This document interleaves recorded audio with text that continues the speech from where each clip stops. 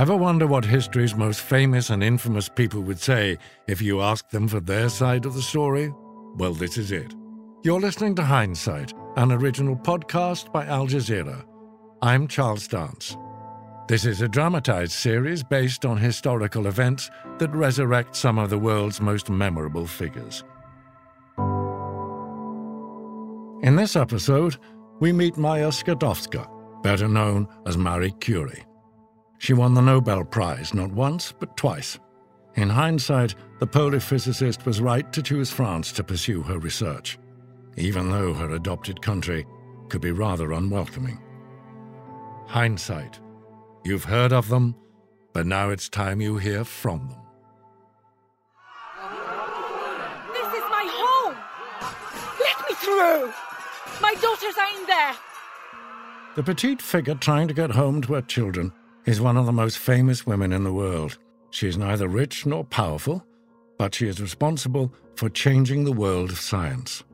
Her discovery of radium years before had already transformed the way scientists think about matter and energy, and it was also opening up entirely new life-saving medical treatments. But right now, Marie Curie is facing an angry mob outside her house in France. Stand aside, please. Eve? Irene, where are you? Oh, there you are. Pack your bags. We're going to stay with the Borels in Paris. They told us we should, if there was any trouble. Oh, goodness. Look at that pile of mail. I was afraid to open it. Some letters were supportive, but so many were just so judgmental. People I once called friends were demanding that I leave France. It was almost too much to bear. We were caught, Paul and I. His wife found our love letters and had them published in the newspapers. It made front-page news. 1911. What a wretched year that was. It was also the year I won my second Nobel Prize, this time in chemistry. I do wish the press would be more interested in ideas than people. Her face looked out from the picture under the headlines, unsmiling and middle-aged, dark lines under sad eyes. Curie's affair with a former student of her late husband, Pierre, had become an obsession with the French press that autumn. A current of xenophobia ran through it all, painting the world-famous Polish scientist as a foreign-born homewrecker of a French family. It didn't matter that she was a 44-year-old widow and that Paul Langevin's marriage was widely known as miserable. She was still fair game for a sex scandal. After all, this was Marie Curie, the physicist who coined the term radioactivity. I am known as Marie Curie, but I was born Maria Skłodowska. Warsaw in 1867 wasn't easy. The city was controlled by the Russian Tsar. Mania, my Maniusha. My mother always called me Mania. The whole family did. It was my nickname all through my childhood. Oh, yes. The shoes will just fit fine and almost done. Why don't you sit on Father's lap while I make the last stitches? Now, Władysław, what will you do? As headmaster of the school, you would think you had more to say. My parents were talking politics again. A common topic for our family and friends in 1873, when Warsaw was under Russian domination. Poland hadn't been an independent country for more than a century, partitioned by Russia, Austria, and Prussia. Even though about half of the population was affected by the partition, Polish nationalism remained very much alive, despite policies designed to stamp it out. Their favorite target was education. A less educated public was deemed easier to control, or so it was thought. These educational policies are designed to stamp out our Polish culture. My 6-year-old self soon grew bored, and my eyes began to wander around the room. We lived in spacious staff lodgings at a fine school in Warsaw that my father was in charge of, or at least tried to be in charge of. My eyes rested on the shiny mahogany desk where my 4 older siblings and I did our schoolwork every afternoon. Our family treasures were all around. The fat, brilliant green clock, the veined marble checkerboard, and my favorites, of course, the physics apparatus. That's what Father called it. And the glass bookcase filled with glass tubes, scales, and a gold leaf electroscope. Father used them to teach, but now that the Russian-controlled government reduced the science curriculum for Polish students, the bookcase was always shut. My mother sat at her cobbler's bench, a skill she had picked up in recent years. Here, Manya. The shoes are ready. And with the Russians cutting back my father's work and pay as punishment for his resistance to their policies, every little bit counted. He'd already been fired from a teaching position before, and it would happen again. Władysław, I don't blame you at all for this frustration. It's even worse now than when I was still working as a headmistress.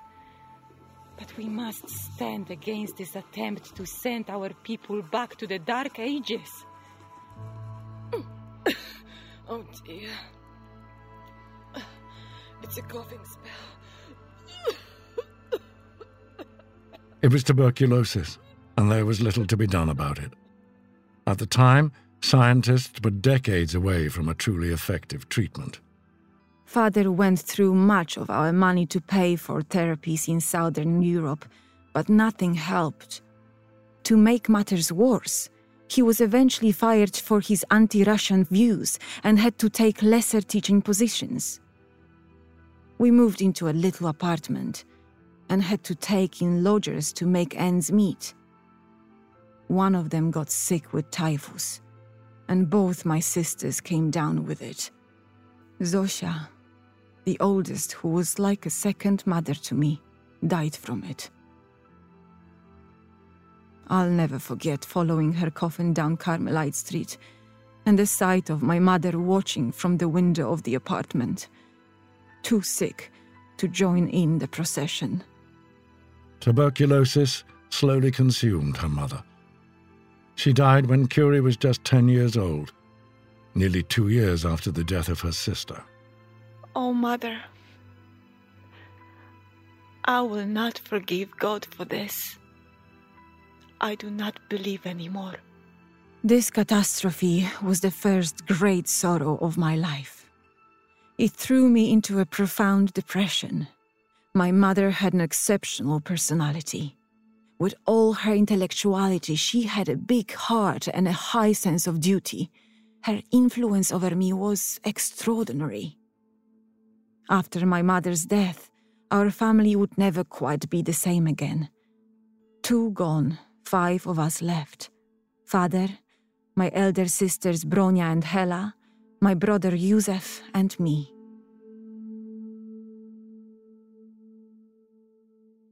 I threw myself into schoolwork, but the Russian-dominated school system had its limitations. So here is a question, Father.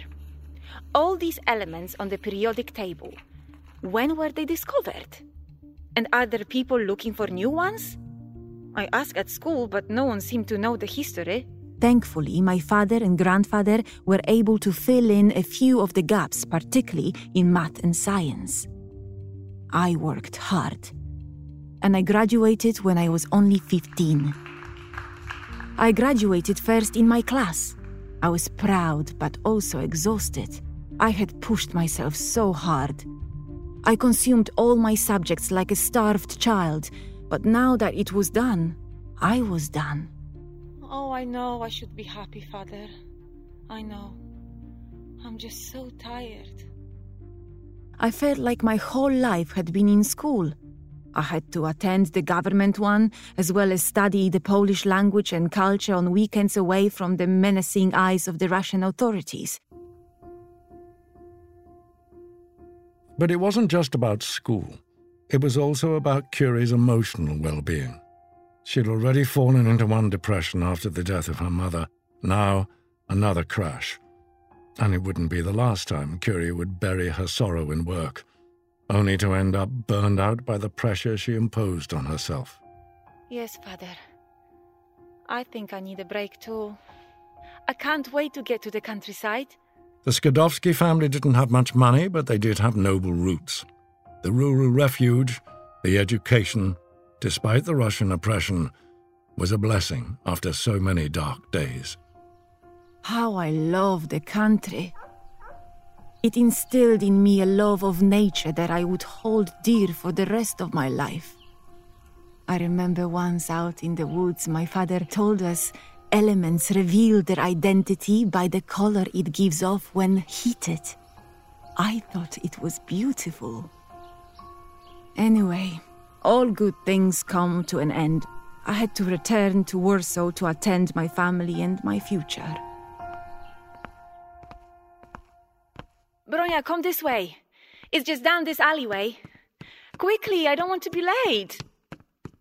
We're going to hear how coal tar is synthesized into aniline dye. That's how they make purple clothes, you know? There's a bit of a charcoal at the municipal lab, so I want to give it a go next time I'm there. As women, Curie and her sisters weren't able to attend Warsaw University, so they had to make do with the so-called floating universities, a secret education network for any Pole denied higher education. Polish scholars started this underground movement, taking turns teaching what they knew best. 1 week at home, another lesson in a basement. The location changed regularly to avoid getting caught by the Russians. It certainly wasn't a complete education, and they risked arrest at every class. When I was a child, I was forced to recite all the names of the Russian Tsar. The words stuck in my throat. But now I had a chance to rebel, and I took it. I devoured literature and science in our clandestine classes. Not quite 19, she considered herself stoic and strong, much like her mother. Curie started to take on an austere style. Simple hair, simple clothing, no nonsense. This young, brilliant woman was about to throw herself into work in ways she thought herself wholly capable of. But her mental health would be tested. The floating university, while better than nothing, wasn't enough. Not for my sister Bronia, and not for me. The Sorbonne in Paris offered real opportunity. Not only was it at the center of major scientific developments in many fields, it also accepted women. But our father had no money to send us. So Bronia and I made a pact. I would work in Poland and pay her way, and then she would do the same for me once she graduated. And so I worked, sent money to Bronia in France, studied, and explored my options. I finally settled on mathematics and physics. Thankfully, Father was able to help fund my expenses in Paris, so Bronia didn't have to pay my way, and I could even stay with her and her new husband. I arrived in Paris in 1891, in my early 20s. Yes, I'm a new student at the Sorbonne. My name? It is Maria Skłodowska. Oh, sorry. Please make that Marie Skłodowska. What? Oh, yes. S-K-L-O. I'm not sure why I decided to use the French Marie instead of Maria. I like to think I was carried away by a sense of liberation when I first arrived in Paris. Or maybe it was because so many French people struggled with foreign names. Anyway, I regretted the change pretty quickly. What would my mother have said? Changing her name to Marie might have just been an act of pragmatism, a harmless compromise in a land of opportunity. But it also put the solitary young student one step further away from her Polish roots. She'd promised her father she would return, but her Polish pride was about to be overtaken by a much more powerful force, her devotion to science. Maja Skłodowska was on her way to becoming Marie Curie. Hello? Is this the bus to the Sorbonne? Oh, how I came to hate that commute. Every day. An hour each way, bumping along in that coach from my sister's home outside Paris to the Sorbonne. I was wasting time. And money, too. The bus tickets were adding up. And more often than not, this is what I would arrive home to.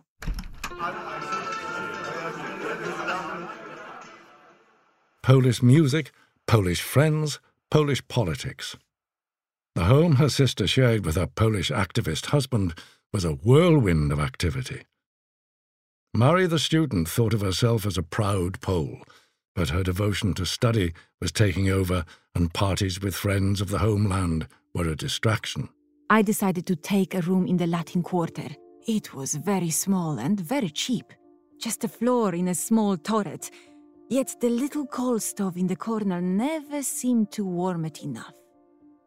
On winter nights, I studied while dressed in every stitch of clothing I owned. But I could be at the chemistry laboratory in 15 minutes on foot. Perfect!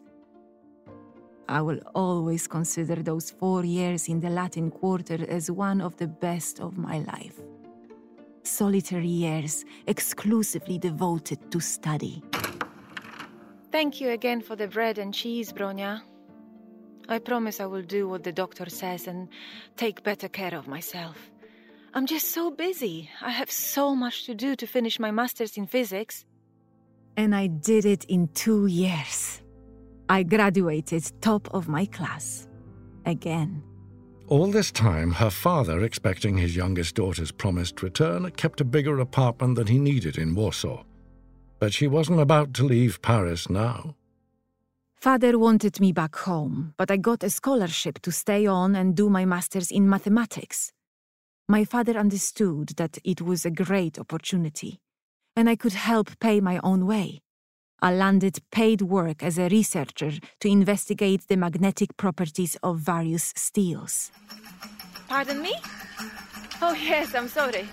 The magnet machine is loud. I must carry out these experiments today, though. Oh, how I loved lab work. The repetition, the logical journey from A to B. Some might call it tedious. I found it magical. The only problem was that I had to share the university's much-in-demand lab space. Sorry, could you move over a bit, please? Thank you. You're here early. I'm usually the first one in. I needed a quiet lab with plenty of space for my equipment. A professor of mine said he thought he knew a French physicist who might be able to help, and arranged a meeting. Hello. My name is Marie Skłodowska. It's rather hard to pronounce. Marie Skłodowska. How is that for pronunciation? It's a Polish name, right? Yes. My name is Pierre Curie. Pierre Curie was a physicist who'd worked in magnetism for years. He'd invented a process called piezoelectricity with his brother, using crystals to convert mechanical energy into electrical energy. The man was as obsessed with science as Marie was, maybe even as brilliant. She'd met her match, in more ways than one. That's just what I needed. A walk in the country. Just a reward for my master's in mathematics. We were just back from one of our excursions. Pierre seemed distracted, maybe even upset by the news I had told him on the train back. That I intended to go back to Poland. If you stay in Poland, how will you be able to continue your studies and get your doctorate? You have no right to abandon science. Abandon science was probably a good cover for what Pierre really meant. Pierre wanted marriage. If I didn't really love him, no problem, he said. We could have a purely friendly arrangement and work and live together in an apartment on the Rue Mouffetard. I said no. I just couldn't see how love and marriage were compatible with a life devoted to science. And I kept saying no. And he kept asking. When we would meet up with colleagues, alone in the park, even the lab. Especially the lab. You know I struck love and marriage off my life program long ago. So I thought you had too, Pierre. Not now that I've met you, Marie. Together in science, we can aspire to accomplish something. And what of Poland? No Pole has the right to abandon their country, not as long as the Russians rule. Well, what if I went to Poland with you and obtained a position? Would you marry me then? The idea that this man loved me enough to give up so much was something that made me reconsider. And so, in 1895, Maya Skłodowska became Marie Curie. And while she was touched by Pierre's offer to return to her homeland, they both knew France provided far better opportunities for research. She stayed put, choosing science and love over Poland.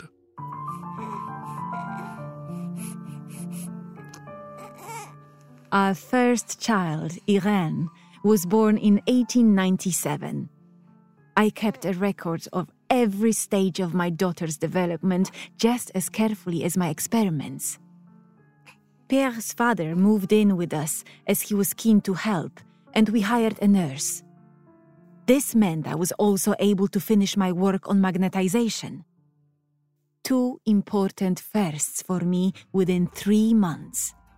The birth of my first child and the results of my first research. I was often questioned about my ability to be a mother and a scientist, especially by women. But I never questioned it. Neither did Pierre. All the way through this time, however, friends warned the young scientist she was taking on too much. There were signs of anxiety as she tried to juggle it all. Just leave the machine on. I'll be back in a moment. I must check on Irene. I'm just certain that the nurse has lost her somewhere. Much like her student years alone in Paris, Curie was pushing herself to the extreme. She went from the lab to the nursery to the lab once again. It wasn't clear if she slept much at all. Could she really handle it? It was an exciting time to be a scientist in Europe. We were about to enter a new century, 1900. In just the last few years, discoveries of viruses and X-rays had sparked imaginations and created careers. But it was an accident that really lit up my interest. Word got round that French physicist Henri Becquerel had left a sample of uranium ore on a photographic plate, and found later it had emitted rays that could fog the plate without exposure to light. Most of our friends thought interesting but obscure. But I was intrigued. These rays coming from the uranium, what caused it? At long last, did I have a focus for my doctorate? I worked with the ore of uranium, what we called pitch blonde. My husband and his brother had invented the instruments, a Curie electrometer with a piezoelectric quartz. They were beautiful instruments, made of gleaming mahogany and thick glass, but they were temperamental. I had to be so careful, otherwise the experiments would fail, especially when the days were humid and the heat came in under the door of the lab. But they could tell me whether a compound emitted rays. And how much. I started with uranium, and then made my way through every known chemical substance. I didn't believe my own results at first. I've done this experiment more than 20 times, and it's always the same result. If uranium is what is emitting the rays, this shouldn't be happening. My instinct is telling me there must be an element skewing the results. There must be another element producing these rays. A whole new element. It took me weeks and many more experiments before I was ready to believe it. I don't know if I quite remember that moment of triumph, but in the end, I was sure. At that point, Pierre joined me in the hunt. Science takes time. Time and patience and determination. We had all three, and each other.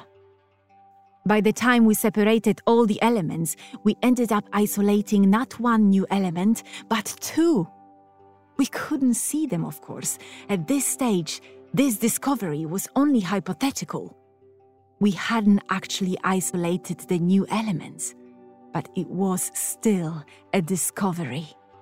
You'll have to name them. For the paper.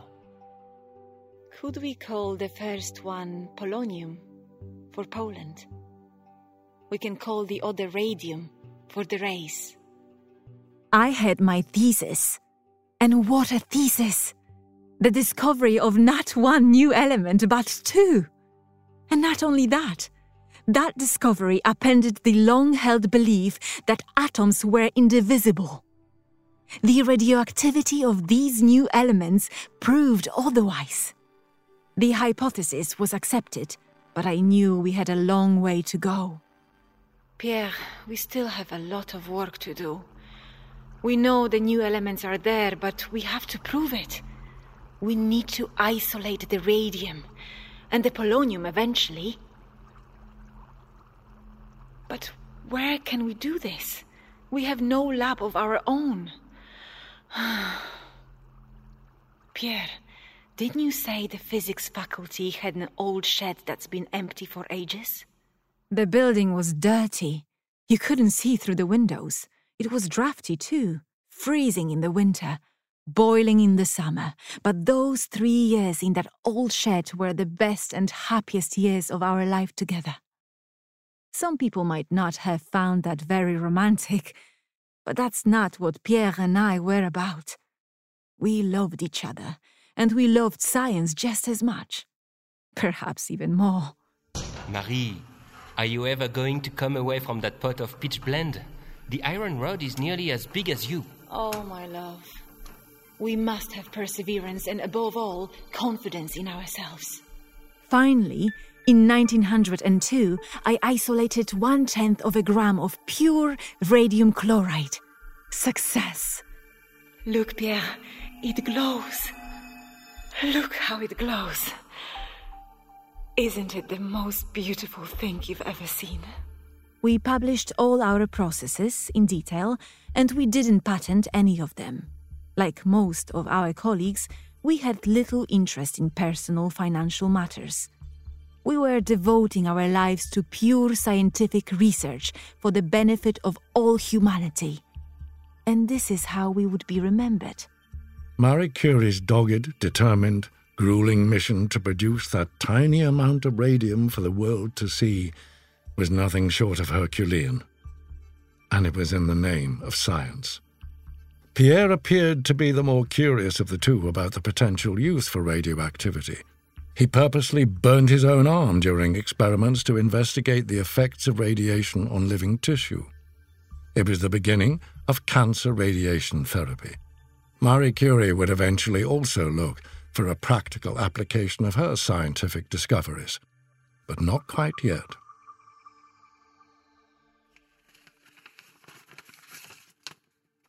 Marie, you won't believe it. It's a letter from my friend on the committee for that new collection of prizes in Sweden, the Nobel. It turns out the French Academy of Sciences is lobbying for a joint award in physics to myself and Becquerel alone, omitting you. Pierre Curie wrote back saying that he wouldn't accept the prize if Marie's name wasn't on it. Pierre won the argument, of course, and we were both awarded the 1903 Nobel Prize for Physics for our joint research on the radiation phenomena discovered by Professor Henri Becquerel.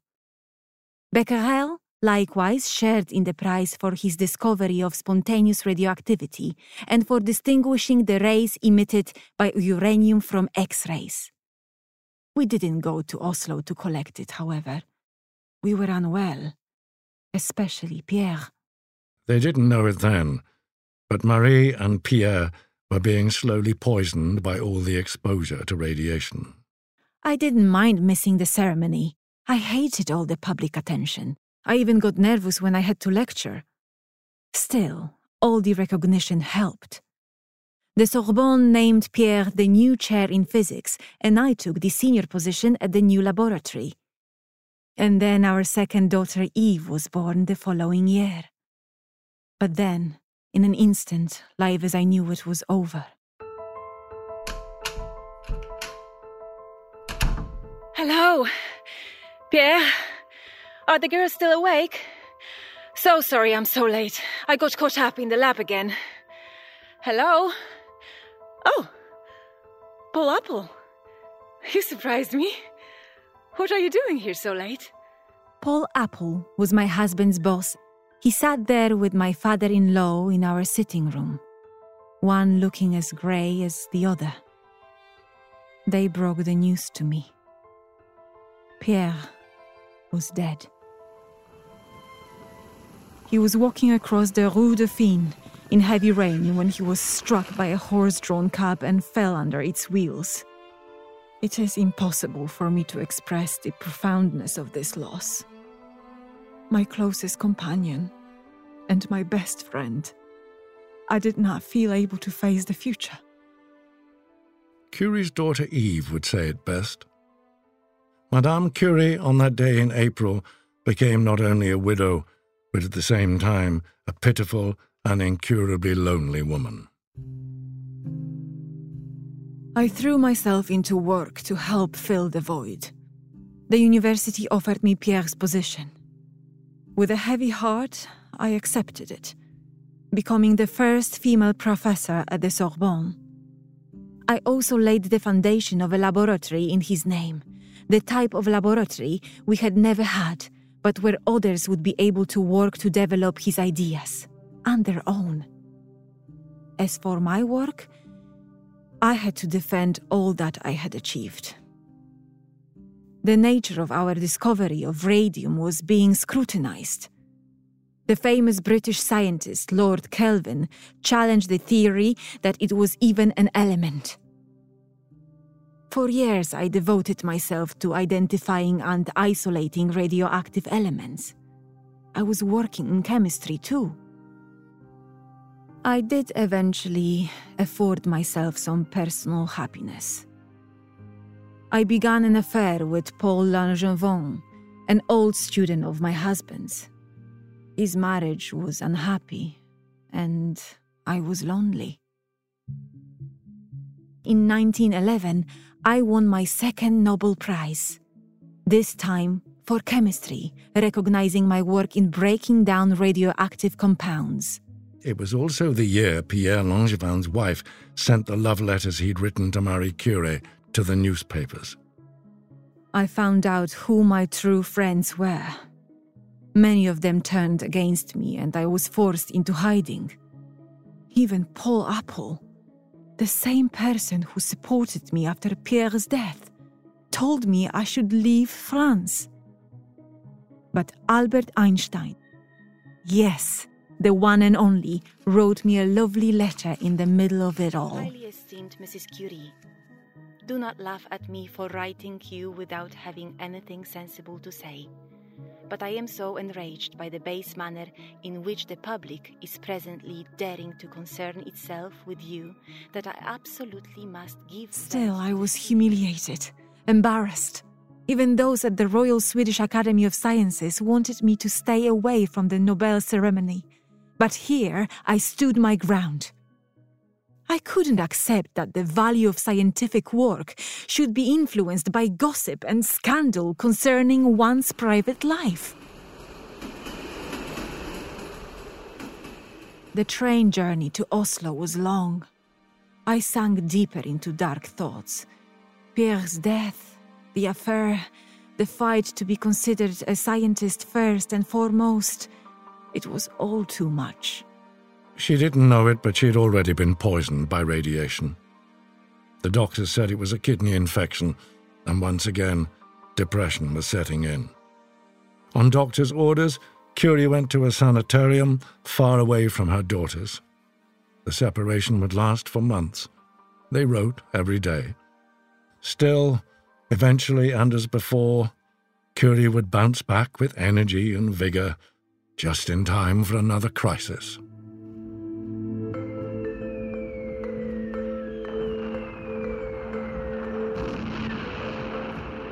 When the First World War first broke out, I found a new purpose. I got to thinking about how science could help save lives during the war. I saw potential benefits in X-rays. It was not my discovery, but I understood the science.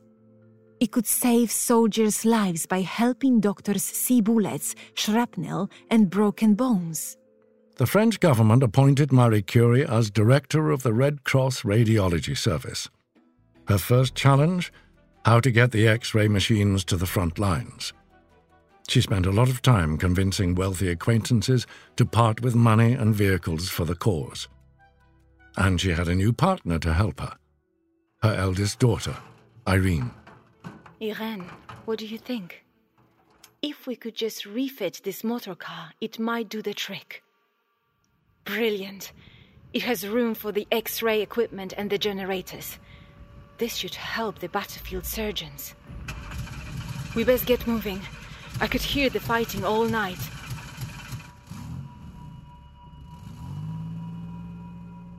It was dangerous work, and both Irene and I witnessed firsthand the terrible injuries of war. But I was resolved to put all my strength at the service of my adopted country, since I could not do anything for my Poland at that time.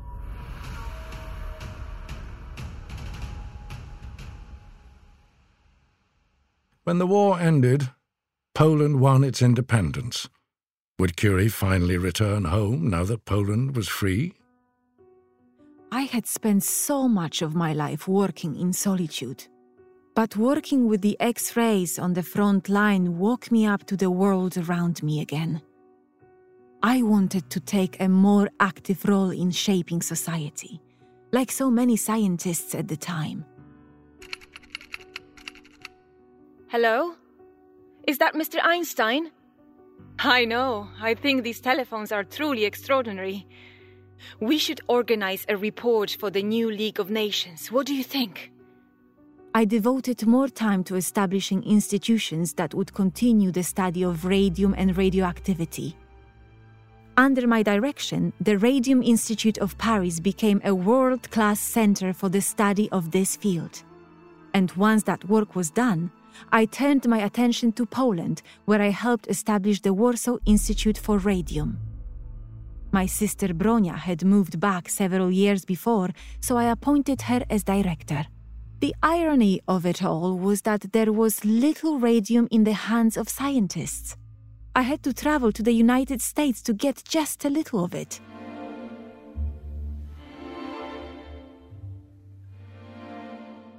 Despite her shyness and claim to hate the spotlight, Curie was shameless when it came to fundraising for her beloved institutes. The first gram of radium she managed to collect went to France. The Polish Institute had to wait for the second tour. She traveled extensively and attended countless engagements, including at the White House. And of course, she was expected to pose for the press along the way. She almost never smiled for the cameras. She'd always been so serious, and now, in her 50s, she was getting very sick. She'd spent years surrounded by radioactive compounds. She was even known to walk around with glowing test tubes in her pockets. I wish to share my regret with you all for all the cancelled events and shortened speeches on this tour of your United States. Curie was tired, anemic. The risks of radium and radioactivity were not fully understood at the time. I did know that X-rays were dangerous. The scars on my hands from all the exposure during the war were evidence of that. I suppose it's possible radium had something to do with my troubles, but it cannot be affirmed with certainty. I still had so much enthusiasm for life, but my body was giving out. When my sister Bronia came to visit me in France, I had such a tour planned for us.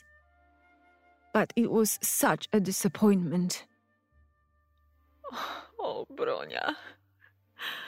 I'm so sorry for this. I don't even have the strength to read a book. This fever, these chills. It was the last time the two sisters would see each other. Marie spent her last days in a delirium in a sanatorium. I relived snippets from my working life. The paragraphing of the chapters ought to all be done alike. Ignoring my daughters at my bedside. I've been thinking of that publication. Was it done with radium or with mesothorium? People knew me as Marie Curie, but I always signed my research papers Marie Skłodowski-Curie. I think I'd want people to know that. Curie died at the Saint-Célamuse Sanatorium in Passy, France, on the 4th of July, 1934. She was 66. Her doctor wrote that the official cause of death was anaplastic pernicious anemia with rapid feverish development. The bone marrow did not react, probably because it had been injured by the long accumulation of radiation. Marie and Pierre Curie's work in radioactivity and radiation left a public legacy of great contrast, paving the path to new effective cancer treatments. Their work also led to the development of the atomic bomb. As for their daughters, Eve became a writer and a journalist, and Irene was a great scientist. Just like her mother, she won the 1935 Nobel Prize for Chemistry, along with her husband. Marie Curie not only participated in early 20th century science, she dominated it. And this at a time when most women were still fighting for the right to vote. Marie Curie remains one of the few scientists whose name is recognized the world over. And she remains the only woman to win the Nobel Prize twice, an achievement waiting to be matched.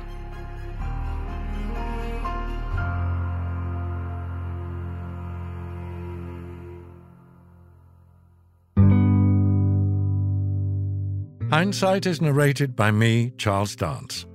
This series was produced by Sout Podcasts. Their team is producer and editor Tala Alisa, associate producer Basant Samut. This episode is written by Morgan Waters.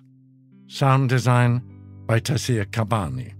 Sound editing by Mahmoud Abunada. Director Zain Ganma.